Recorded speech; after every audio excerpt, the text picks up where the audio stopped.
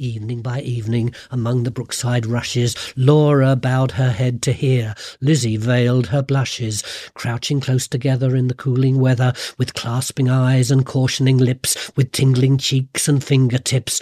Lie close, Laura said, pricking up her golden head. We must not look at goblin men. We must not buy their fruits. Who knows upon what soil they've fed their hungry, thirsty roots? Come by, called the goblins, hobbling down the glen. Oh, cried Lizzie, Laura, Laura, you should not peep at goblin men. Hello and welcome to Cunning Cast with me, Tony Robinson. This is the History Podcast with a twist. In our first series, we asked a lot of surprising and fantastic historical questions like why were pies invented and do our dogs really love us, and covered some amazing subjects like Stonehenge, coronations and knighthoods. If you didn't listen first time round, do check out those great episodes. Anyway, today I've got a Christmas present for you. I'm reading my favourite poem, Goblin Market, by Christina Rossetti, and discussing the context and history with the fabulous Madeleine Callaghan, who is Senior Lecturer in Romantic Literature at the University of Sheffield. My female students often end up crying, laughing, saying, I had no idea that people wrote like that back then, but she did, and she let John know, didn't she?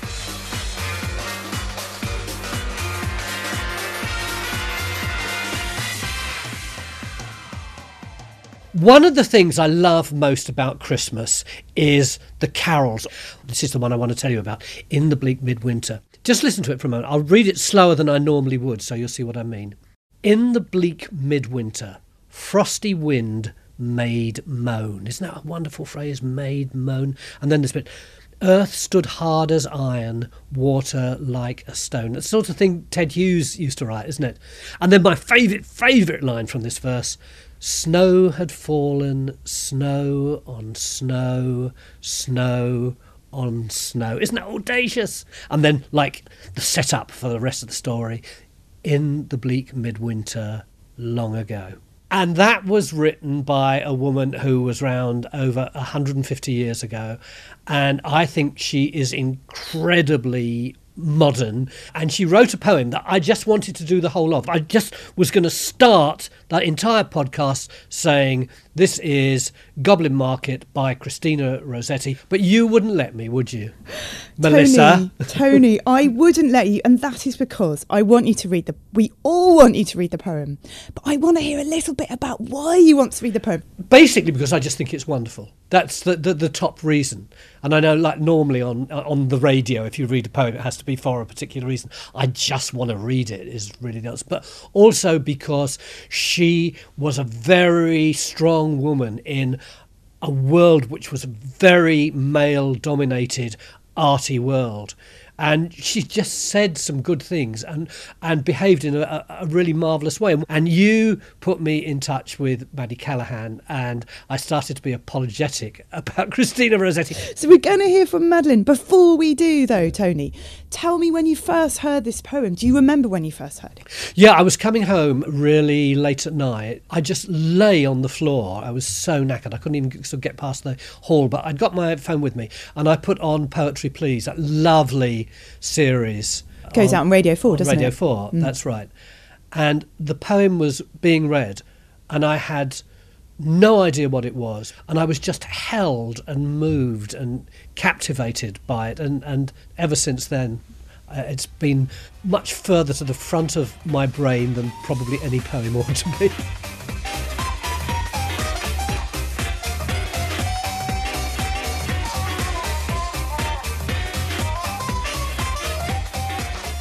I want to introduce you to Maddie Callaghan, Senior Lecturer in Romantic Literature at Sheffield Uni. Maddie, Christina Rossetti was, as far as I'm concerned, probably the most influential of what they called the Pre-Raphaelites. Who was Raphael? What was before him? And why did the Raphaelites want to be like someone who lived before Raphael? That's a great question. I think Christina Rossetti was so important because she scores the big literary triumph, I suppose, for the Pre-Raphaelites. Before that, They kind of are making a splash in the art world, but poetry, they've not managed to crack that really. So the Pre-Raphaelites were the Pre-Raphaelite Brotherhood. Imagine this little male fraternity. And they get set up in about 1848. And together they have a secret society where they want to come back to what they feel are the fundamentals. So they're furious. They feel like art has become really academic and dry and boring. So they say, let's look at Raphael, this great painter from the Quattrocento or Renaissance in Italy. They want the vitality and the passion and the excitement back in art. So that's their passion, and that's what they take forward into the Victorian period and beyond, I think. I know they were doing all sorts of different kinds of things, but even people who haven't heard of them will have seen their paintings, won't they? They're probably the most looked at paintings in most museums, I think. All those women floating down rivers in diaphanous dresses, but it's all very kind of magical. It's like it's set in, I don't know, the time of King Arthur or something like that. You want to be there, but you know that you could never break through the canvas and be allowed to live there yourself. I love that. Yeah, I think all of these kind of dreamy medieval women is such a big part of it. Sexuality and death and vitality, really. It is dreamy, and let's be completely honest, these women are sexy. We've got this kind of idea in their art. We see these virgins, we see Madonnas, but we also see these incredibly sensual women. And believe it or not, some of the critics of the time hated it. And one of them, John Buchanan, who was a poet, he referred to them as the fleshly school of art. And he hated them for their kind of sexiness, their eroticism. And he went crazy about looking at these artworks that seem to be so focused on that kind of beauty. But I think that's why we love them, right? Rossetti is quite an exotic sounding name. What's that all about? So their father was this fantastic Italian immigrant into this country. And he was an Italian professor at King's College London. So he was really significant for them because he worked on Dante, the great poet from the 14th century. So what we get there is this excitement about Italian culture, Italian artwork. And when they were at home, the kids spoke Italian with their father. But when they were out of the house, they were English. So you have this fantastic kind of mixture of cultures going on for them. And how many kids do they have? 4 of them. So Christina is actually the baby of the family. She's got a big sister called Maria, and she's got a brother called William Michael Rossetti, and she's got, of course, Dante Gabriel Rossetti as another brother. As I understand it, she was very bright, very clever, typical middle-class arty kid until she was about 12, and then something happened and her whole personality seems to have changed. That's so right. We think it's because her father had had a breakdown. He lost confidence in himself and completely crashed. It changed the family's lives. William had to go into the workplace. Maria had to go into the workplace. Dante said, absolutely not, and went off to art school. But Christina had to look after her dad. And at that point, everything is different. And she seems to become really quite introverted and shy and desperately afraid to be seen as somebody difficult or problematic. She may have been difficult and problematic, but the fellas seem to have liked her. We know that she was involved with a guy called John Brett. Don't blame her, but John, we think, proposed, and she wrote this poem called No Thank You, John, which is absolutely brutal. Brutal! I've never heard it until you sent it to me. It's such a modern sounding poem, isn't it? Oh my God. This bloke has just been such a pain, and she doesn't fancy him. He fancies her, but is doing it in that rubbish way that all us men have done. And her reply is so modern. I'll just read a little bit of it. You know I never loved you, John. No fault of mine made me your toast. Why would you haunt me with a face as wan as shows an hour-old ghost? I dare say Meg or Moll would take pity on you if you'd ask, and pray don't remain single for my sake, who can't perform that task. I have no heart? Perhaps I have not. But then you're mad to take offence that I don't give you what I have not got. Use your common sense. Let bygones be bygones. Don't call me false, who owed not to be true. I'd rather answer no to 50 Johns than answer yes to you. Isn't that brilliant and horrible? She really puts him in his place, doesn't she? Absolutely. And what's so great about it, my female students often end up crying, laughing, saying, I had no idea that people wrote like that back then. Yeah. But she did. And she let John know, didn't she? They're wonderful, aren't they? Those literary moments when you think, I didn't know people wrote like that in those days. I love it. She's just basically saying, John, get in the bin. Don't bother me. She even offers to be his friend. And at the end of the poem, you think, yeah, right, Christina, you'd rather die, wouldn't you? Definitely knew what sexiness and the erotic was. So it's really interesting that we see her work being taken in that direction. Goblin Market, you'll love this, was chosen as one of the poems by Playboy that they read as part of their major erotic series. Oh, that's so cool. No, I didn't know that. She would have been spinning in her grave over that one, wouldn't she? Yeah, I love Goblin Market. I love the fact that it's about these two innocent young girls who are threatened by goblins, but are they really goblins? I also like the fact that her brother Dante, who was almost like the opposite of her, he really championed it, didn't he? Oh, he did. He got John Ruskin involved with all of it. But he wasn't always helpful, Tony. He was supposed to do the illustrations, and he did do the illustrations, but then he was incredibly late. So it meant that she couldn't publish her volume of poetry over the Christmas, when you'd have got big Christmas sales, and instead she has to publish it at the start of the year after. Everybody knows you have to get your stuff out for Christmas. Infuriating that must have been. But having said that, I have read that he not only did the drawings, but he did the binding, he did the whole kind of design. He created the package, and that was terribly influential, not only on subsequent children's books, but just on book publishing generally. Oh, that's completely true. He did a fantastic job with all of that, and he really wanted this to do well. So thank God for Dante in that way. He did a good job with that. You're listening to Cunning Cast with me, Tony Robinson, bringing you a Christmas treat, my reading of Christina Rossetti's Goblin Market. If you're enjoying this episode, please do share, review and follow us to spread the goblin-y love this Christmas. Morning and evening, maids heard the goblins cry. Come buy our orchard fruits, come buy, apples and quinces, lemons and oranges, plump unpecked cherries, melons and raspberries, bloom down-cheeked peaches, swart-headed mulberries, wild freeborn cranberries, crab apples, dewberries, pineapples, blackberries, apricots, strawberries, all ripe together in summer weather, morns that pass by, fair eves that fly. Come buy our grapes fresh from the vine, pomegranates full and fine, dates and sharp pulises, rare pears and green gages, damsons and bilberries, taste them and try. Currants and gooseberries, bright fire like barberries, figs fill your mouth, citrons from the south, sweet to tongue and sound to eye. Come buy.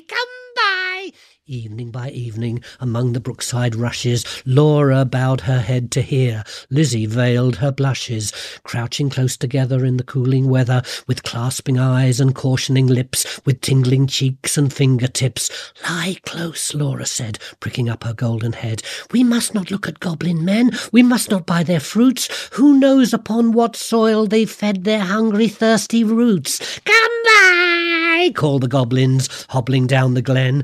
Oh, cried Lizzie, Laura, you should not peep at goblin men. Lizzie covered up her eyes, covered close lest they should look. Laura reared her glossy head and whispered like the restless brook, look, Lizzie, down the glen tramp little men. One hauls a basket, one bears a plate, one lugs a golden dish of many pounds weight. How fair the vine must grow, whose grapes are so luscious, how warm the wind must blow through those fruit bushes. No, said Lizzie, no, their offers should not charm us, their evil gifts would harm us.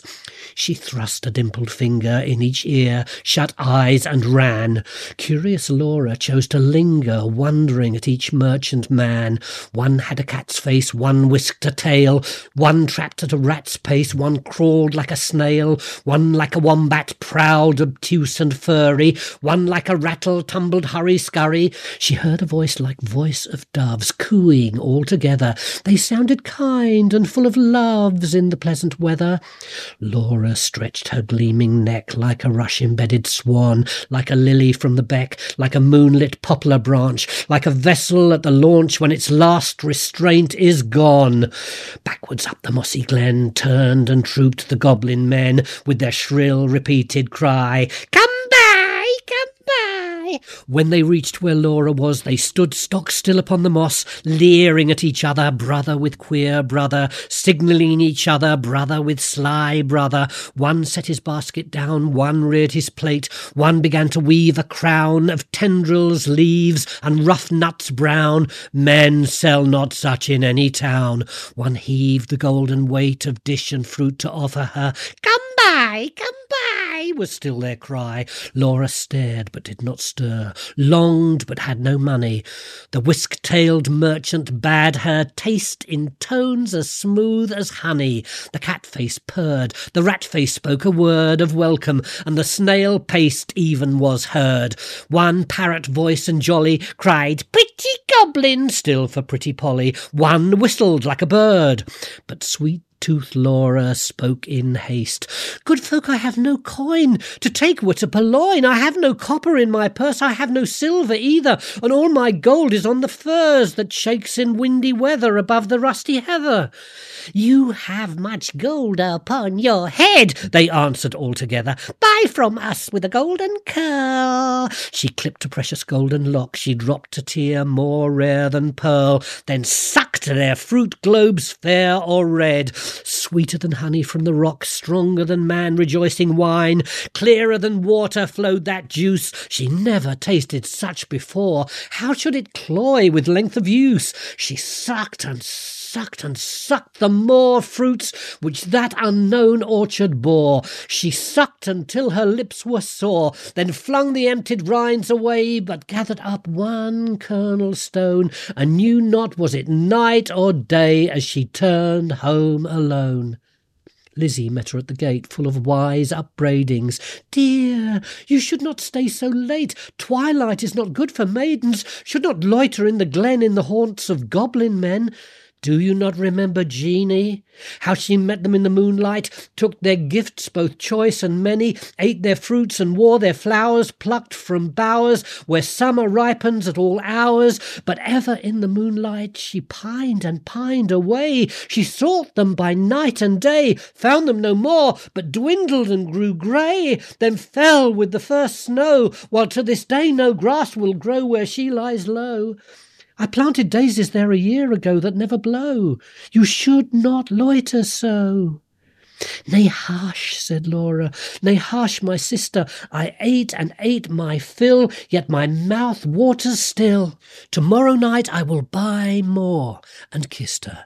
"Have done with sorrow. I will bring you plums tomorrow, fresh on their mother twigs, cherries worth getting. You cannot think what figs my teeth have met in, what melons icy cold, piled on a dish of gold, too huge for me to hold, what peaches with a velvet nap, pellucid grapes without one seed.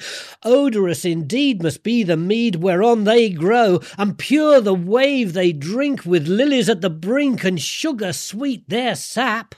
Golden head by golden head, like two pigeons in one nest, folded in each other's wings, they lay down in their curtained bed, like two blossoms on one stem, like two flakes of new-fallen snow, like two wands of ivory tipped with gold for awful kings. Moon and stars gazed in at them, wind sang to them lullaby, lumbering owls forbore to fly, not a bat flapped to and fro round their rest, cheek to cheek and breast to breast, locked together in one nest. Early in the morning, when the first cock crowed his warning, neat like bees, as sweet and busy, Laura rose with Lizzie, fetched in honey, milked the cows, aired and set to right the house, kneaded cakes of whitest wheat, cakes for dainty mouths to eat, next churned butter, whipped up cream, fed their poultry, sat and sewed, talked as modest maidens should, Lizzie with an open heart, Laura in an absent dream, one content, one sick in part, one warbling for the mere bright day's delight, one longing for the night. At length slow evening came. They went with pitchers to the reedy brook. Lizzie was most placid in her look, Laura most like a leaping flame. They drew the gurgling water from its deep. Lizzie plucked purple and rich golden flags, then turning homeward said, "The sunset flushes those furthest loftiest crags. Come, Laura, not another maiden lags. No wilful squirrel wags. The beasts and birds are fast asleep." But Laura loitered still among the rushes, and said the bank was steep, and said the hour was early still, the dew not fallen, the wind not chill, listening ever but not catching the customary cry, "Come by," with its iterated jingle of sugar-baited words, not for all her watching, once discerning even one goblin, racing, whisking, tumbling, hobbling, let alone the herds that used to tramp along the glen, in groups or single of brisk fruit merchant men. Till Lizzie urged, "Oh, Laura, come! I hear the fruit call, but I dare not look. You should not loiter longer at this brook. Come with me home. The stars rise, the moon bends her arc, each glowworm winks her spark. Let us get home before the night grows dark, for clouds may gather, though this is summer weather. Put out the lights and drench us through. Then if we lost our way, what should we do?" Laura turned cold as stone to find her sister heard that cry alone, that goblin cry, "Come buy our fruits, come buy." Must she then buy no more such dainty fruit? Must she no more such succous pasture find? Gone deaf and blind, her tree of life drooped from the root. She said not one word in her heart's sore ache, but peering through the dimness, naught discerning, trudged home, her pitcher dripping all the way. So crept to bed and lay silent till Lizzie slept. Then sat up in a passionate yearning, and gnashed her teeth for balked desire, and wept as if her heart would break. Day after day, night after night, Laura kept watch in vain. In sullen silence of exceeding pain, she never caught again the goblin cry, "Come buy, come buy." She never spied the goblin men hawking their fruits along the glen. But when the noon waxed bright, her hair grew thin and grey. She dwindled as the fair full moon doth turn to swift decay and burn her fire away. One day, remembering her kernel stone, she set it by a wall that faced the south, dewed it with tears, hoped for a root, watched for a waxing shoot, but there came none. It never saw the sun, it never felt the trickling moisture run, while with sunk eyes and faded mouth she dreamt of melons, as a traveller sees false waves in desert drought, with shade of leaf-crowned trees, and burns the thirstier in the sandful breeze. She no more swept the house, tended the fowls or cows, fetched honey, kneaded cakes of wheat, bought water from the brook, but sat listless in the chimney nook and would not eat. Tender Lizzie could not bear to watch her sister's cankerous care, yet not to share. She night and morning caught the goblin's cry, "Come buy our orchard fruits, come buy, come buy." Beside the brook along the glen she heard the tramp of goblin men, the yoke and stir poor Laura could not hear, longed to buy fruit to comfort her, but feared to pay too dear. She thought of Jeanie in her grave, who should have been a bride, but who for joys brides hope to have, fell sick and died in her gay prime, in earliest winter time, with the first glazing rime, with the first snowfall of crisp winter time, till Laura, dwindling, seemed knocking at death's door. Then Lizzie weighed no more, better and worse, but put a silver penny in her purse, kissed Laura, crossed the heath with clumps of furze at twilight, halted by the brook, and for the first time in her life began to listen and look. Laughed every goblin when they spied her peeping, came towards her hobbling, flying, running, leaping, puffing and blowing, chuckling, clapping, crowing, clucking and gobbling, mopping and mowing, full of airs and graces, pulling wry faces, demure grimaces, cat-like and rat-like, rattle and wombat-like, snail-paced in a hurry, parrot-voiced and whistler, helter-skelter, hurry-scurry, chattering like magpies, fluttering like pigeons, gliding like fishes, hugged her and kissed her, squeezed and caressed her, clatter, stretched up their dishes, panniers and plates. Look at our apples, russet and dun, pop at our cherries, bite at our peaches, citrons and dates, grapes for the asking, pears red with basking out in the sun, plums on their twigs, pluck them and suck them, pomegranates, figs. Good folk, said Lizzie, mindful of Jeanie, give me much and many. Held out her apron, tossed them her penny. Nay, take a seat with us, honour and eat with us, they answered grinning. Our feast is but beginning. Night yet is early, warm and dew pearly, wakeful and starry. Such fruits as these no man can carry. Half their bloom would fly, half their dew would dry, half their flavour would pass by. Sit down and feast with us, be welcome guest with us. Cheer you and rest with us. Thank you, said Lizzie, but one waits at home alone for me. So without further parleying, if you will not sell me any of your fruits through much and many, give me back my silver penny I tossed you for a fee. They began to scratch their pates, no longer wagging, purring, but visibly demurring, grunting and snarling. One called her proud, cross-grained, uncivil. Their tones waxed loud, their looks were evil. Lashing their tails, they trod and hustled her, elbowed and jostled her, clawed with their nails, barking, mewing, hissing, mocking, tore her gown and soiled her stocking, twitched her hair out by the roots, stamped upon her tender feet, held her hands and squeezed their fruits against her mouth to make her eat. White and golden Lizzie stood like a lily in a flood, like a rock of blue-veined stone, lashed by tides obstreperously, like a beacon left alone in a hoary roaring sea, sending up a golden fire, like a fruit-crowned orange tree, white with blossoms honey sweet, sore beset by wasp and bee, like a royal virgin town, topped with gilded dome and spire, close beleaguered by a fleet, mad to tug her standard down. One may lead a horse to water, 20 cannot make him drink.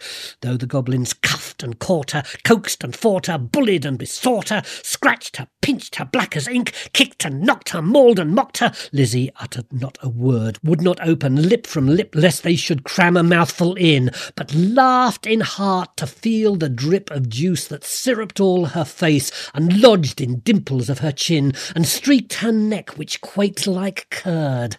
At last the evil people, worn out by her resistance, flung back her penny, kicked their fruit along whichever road they took, not leaving root or stone or shoot. Some writhed into the ground, some dived into the brook with ring and ripple, some scudded on the gale without a sound, some vanished in the distance. In a smart ache, tingle, Lizzie went her way, knew not was it night or day, sprang up the bank, tore through the furze, threaded corpse and dingle, and heard her penny jingle bouncing in her purse. Its bounce was music to her ear. She ran and ran as if she feared some goblin man dogged her with jibe or curse or something worse. But not one goblin scurried after, nor was she pricked by fear. The kind heart made her windy paced, that urged her home quite out of breath with haste and inward laughter. She cried, Laura, up the garden. Did you miss me? Come and kiss me, never mind my bruises. Hug me, kiss me, suck my juices, squeezed from goblin fruits for you, goblin pulp and goblin dew. Eat me, drink me, love me, Laura, make much of me. For your sake I have braved the glen and had to do with goblin merchant men. Laura started from her chair, flung her arms up in the air, clutched her hair. Lizzie, Lizzie, have you tasted for my sake the fruit forbidden? Must your light like mine be hidden, your young life like mine be wasted, undone in mine undoing and ruined in my ruin, thirsty, cankered, goblin-ridden? She clung upon her sister, kissed and kissed and kissed her.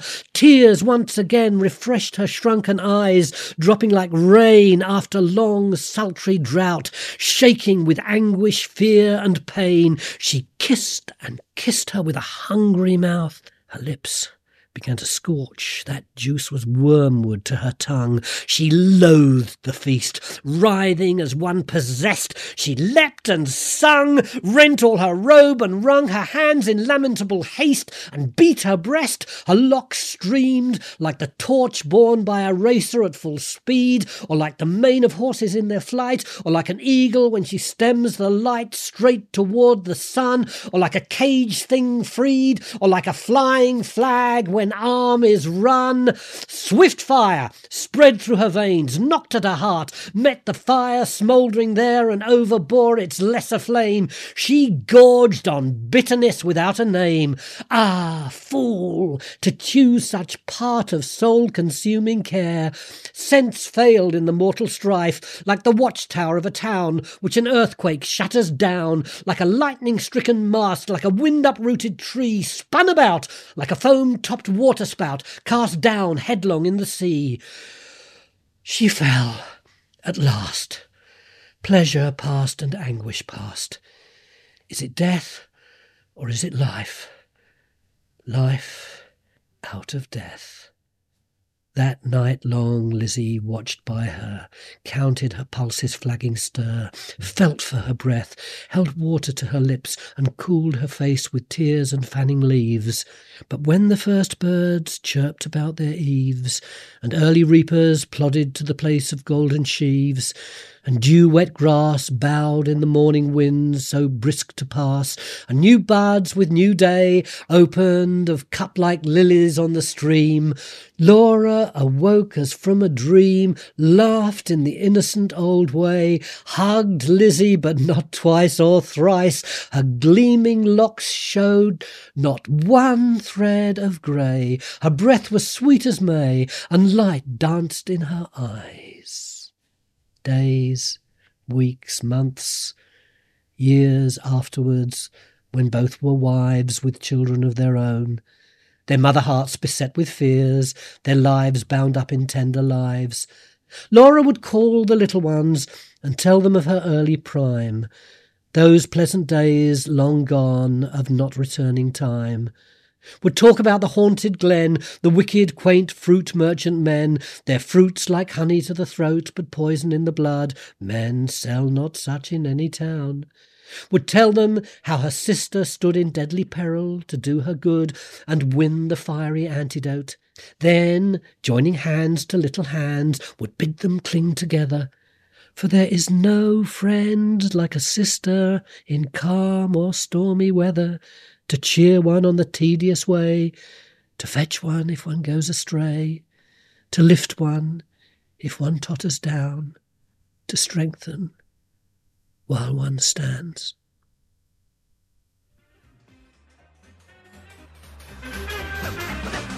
Hi, this is Tony Robinson, bringing you my Cunning Cast Christmas episode. If you're enjoying this podcast, please leave us a rating or review, and do take a look at our back catalogue. It's a veritable Christmas stocking of goodies for you to enjoy, jam-packed with 12 episodes on everything from what did the past smell like to the national census. And don't miss my fantastically rude chat with an old friend, the legend that is Miriam Margolyes. I'm sure you'll find something you like, so get stuck in. So that was Goblin Market, written by Christina Rossetti. And I'm here with Madeline Callaghan, who lectures in romantic literature at the University of Sheffield, to discuss more about it. So it's about two young women, kind of on the verge of adolescence, who are tempted and fall, but hey, everything turns out all right for them in the end. In a way, they've been informed by that experience. What was going on there? What was going on in Christina's mind? You expect, don't you, with some Victorian tale, it's going to be boringly and the one who errs is finished forever. But in fact, Laura gets to be saved because of her sister. I think this is because of her work with former sex workers. That is extraordinary, isn't it? Shock horror. This wonderful Victorian woman was actually working with former sex workers when she wrote this wonderful poem. How did that happen? Why was she doing it? So she goes off to Highgate, to the Mary Magdalene home for these young women. And can you imagine, these girls are aged between 16 and 24 years old. And Christina was known as Sister Christina when she worked there. And she was working alongside these women to help them to get over the past and to become active and happy members of society. They believed totally that these women could be and would be redeemed. And were they, do we know? Now, this is the fun bit. I'm not sure what became of them, but That she's writing about fruit in Goblin Market is so important for a couple of reasons. Firstly, the warden at Mary Magdalene Home, he used to talk about the women in terms of the apple trees nearby. So he used to talk about the way they would act when tempted with apples. So you have this idea of the forbidden fruit at these Mary Magdalene homes. And Christina must have known this. And she is desperate to see that there is a future.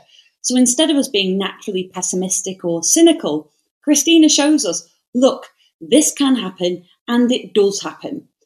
I don't know if you felt this, Tony, when you were reading it out, but you don't have a sense of Laura being bad or worse than Lizzie at the end of the poem. Did you feel like that? Absolute equality, it felt like, between the women. It did feel like two sisters of my age, they meet together, regardless of what's happened during the course of their lives. There's just a kind of equality about the fact that they've thus survived. They're both still together. They're both still sisters after all this time and after all these experiences. That's the vibe that I get off the last few stanzas of that poem. I've got the same feeling about it, that we don't have like Lizzie's so wonderful, Laura's so awful, Laura spends the rest of her life atoning for this sin. Instead, as you say, they feel like equals. They're both young women. One takes one road, one takes the other one. But it's okay to be that one fell and one was heroic. But there's a further irony, isn't there? Which is that while Christina was writing this, her brother Dante was on the pull all the time. I think that's a nice way of putting it. He was getting involved with sex workers, and let's just say his plan was not to redeem them from that work. I can imagine Christina was not very impressed about this. So you've got really opposing views. Dante is saying, let us live. Let's have fun and excitement and sex. And Christina's saying, let's stop this happening and maybe we could work on a major social problem. Believe it or not, we know there were 9,000 prostitutes working in London in the Victorian period and 3,000 of them on the West End. So Dante wasn't just seeing them around. He was actively going out there to try and find more. The poem was a hit, wasn't it? It was a critical hit. This is the interesting thing. Everybody in all of the journals thought that Christina was brilliant and this collection was inspired, especially Goblin Market compared to all the other poems. But she didn't get the sales that you'd have expected from somebody so beloved by the critics. I'm sure if we've got any novelists listening in, they'll say, yes, we know. But that's how it works, and that's what happened to her.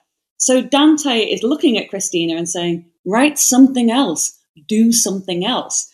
So also, Christina's work was greeted by a lot of people talking about it as a fun fantasy for children of all ages kind of reviews. So they were good, but there was a strong sense that this was the sort of thing that women might write.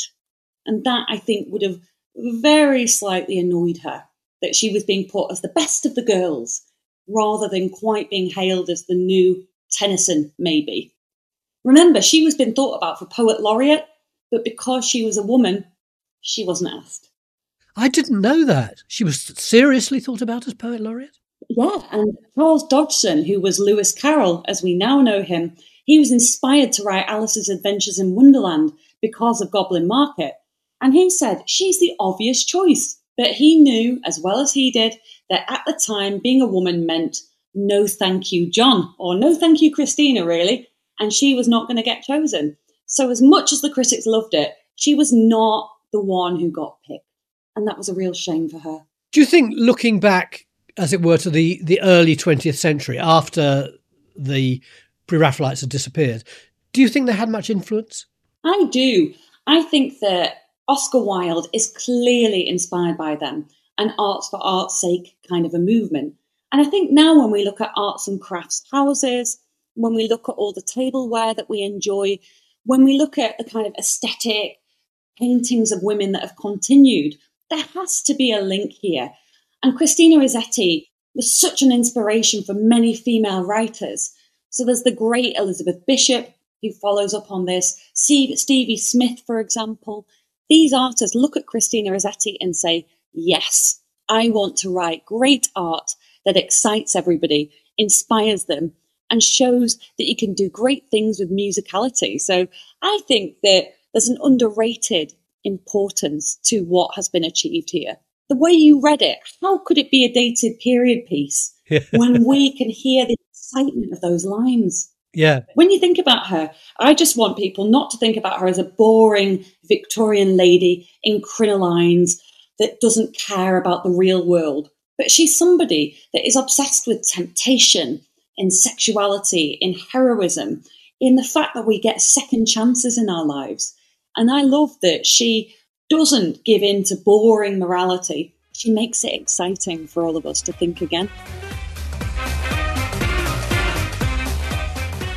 Thanks for listening. If you want to join in the conversation, you can find me on X at Tony Robinson, and you can follow all our podcast news on X and Instagram at CunningCastPod. And please don't forget to follow this podcast so you don't miss a single episode. I'm Tony Robinson. This is my Cunning Cast, produced by Melissa Fitzgerald, and it's a Zinc Media production. Stay tuned, because we'll be back in the new year with a brand new series. We love our pets, but when the floor's covered in fur, that's harder to love. Eufy X10 Pro Omni Robot Vacuum has powerful 8,000 PA suction to make hair vanish from floors in just one pass. Plus, the roller brush has automatic detangling for easy hands-free maintenance. Want to know more? Go to eufy.com, that's EUFY.com, and discover X10 Pro Omni, the best-in-class all-in-one robot vacuum for only $799.